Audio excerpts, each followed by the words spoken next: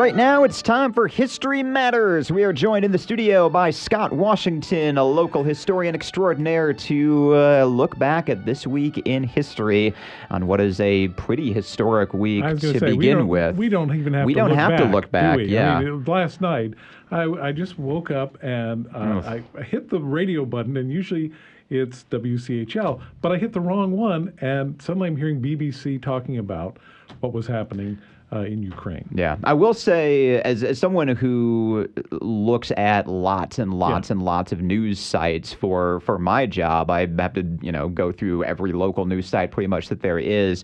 I also make it a point to keep up, obviously, on state news, national news, and international news, and especially with what's going on in Ukraine.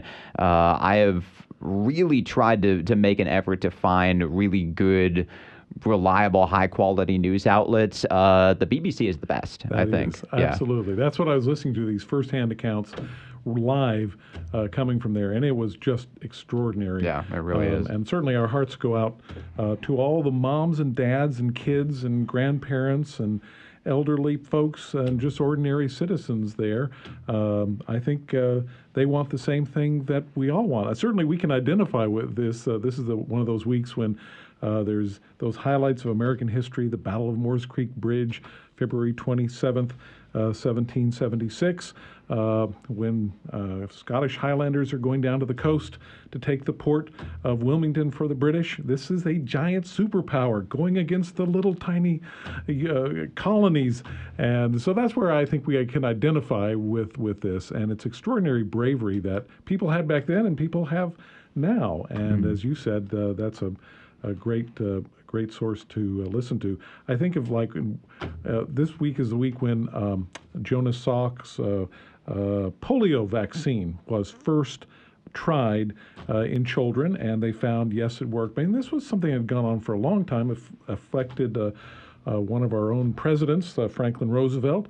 But I liked how he brought up the things that are so central. And, when we trying to explain things about the world, and there were the 4 freedoms. And I just love this because they're so simple to understand. The first was freedom from fear. And you think of parents trying to, calm their kids and say, it's going to be okay, wherever they are. And along with that, the freedom from want, and that is part of the fear of how are we going to be okay? Yes, you're going to be okay. Freedom from want means that your housing and your health care and your food, you don't have to be insecure about that.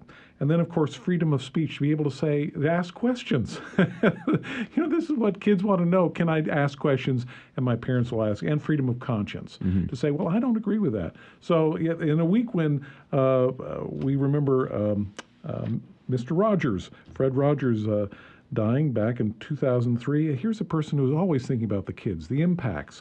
And that's what I think of in this case. It's not some giant superpower saying, well, this is our right to do this, but rather the kids and the people who are affected in families and how important that is. And the fact that they have, and you said it with FDR's freedom from fear, the right and just the right as a human being to live without fear, which is being rampantly violated in this week, and it's terrible to watch. I mean, it's not like Ukraine has not had this problem for 8 years, so they're not immune to it. But I didn't hear any of these firsthand interviews with people who know multiple languages, ordinary Ukrainians who are like, "This is our country, we love it," and I was impressed. I was impressed by that, and I thought, how are they telling their kids, and how are we going to tell our kids about this? And it's important. Yeah.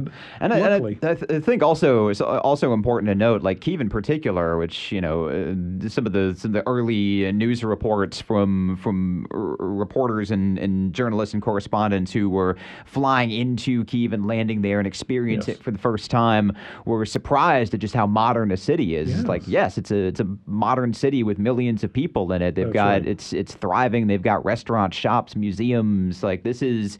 This is the equivalent of Raleigh getting shelled or D.C. or something like that, with hundreds of thousands, millions of people that are in the crossfire. I think that's how we can identify with with those people in this time, and also the fact that there's going to be a lot of refugees, people trying to keep their family safe, and that's going to create enormous issues that we can all identify with. And so it's important to keep those folks in our thoughts and prayers in this time, and we hope that the world will continue to exercise its due diligence, and hopefully there will be some resolution that and doesn't take the right involve- action. Yeah, lots of life. Yep. I would say, though, this is a week because we always lift up some interesting people of history that are inspiring, and I think that's the other thing.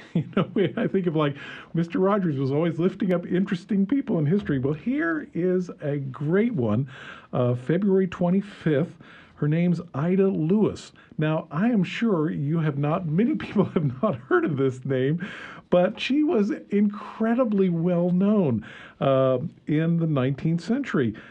She was born in 1842 on February 25th, and born into a lighthouse keeper family. Her father was a lighthouse keeper up in Newport, Rhode Island, and this little island that she was raised at, and she would row her brothers and sisters to school every day, and getting really strong at doing this. And her father took ill, and so the mother took over, and Ida took over a lot of this. They had to light the light every day. At the age of 12, she makes her first rescue in 1854, coming to the assistance of 4 men whose boat had capsized. And, this is 12.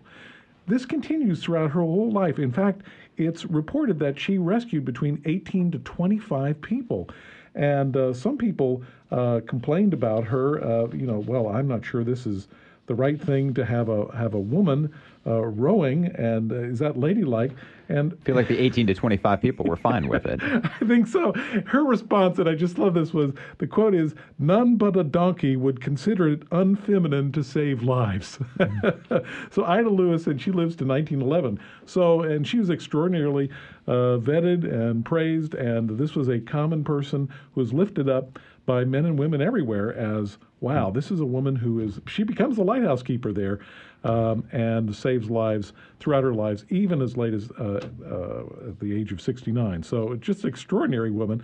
There's one other one. We got one. Yep, all right, the last say. one I'm going to say is one we probably don't know, but you probably heard the term, saying, "Oh, I'm in a funk." Well, it's that may be a lot of things, but it's I think of the fellow whose actual name was this, Casimir Funk, born in 1884, February 23rd, lives to 1967. Well, he's a guy who comes across an article, born in Warsaw.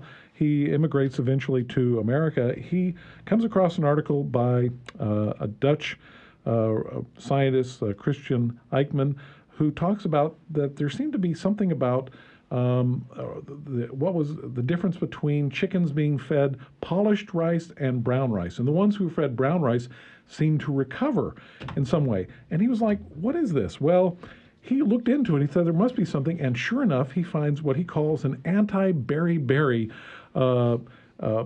particle that seems to be in this food.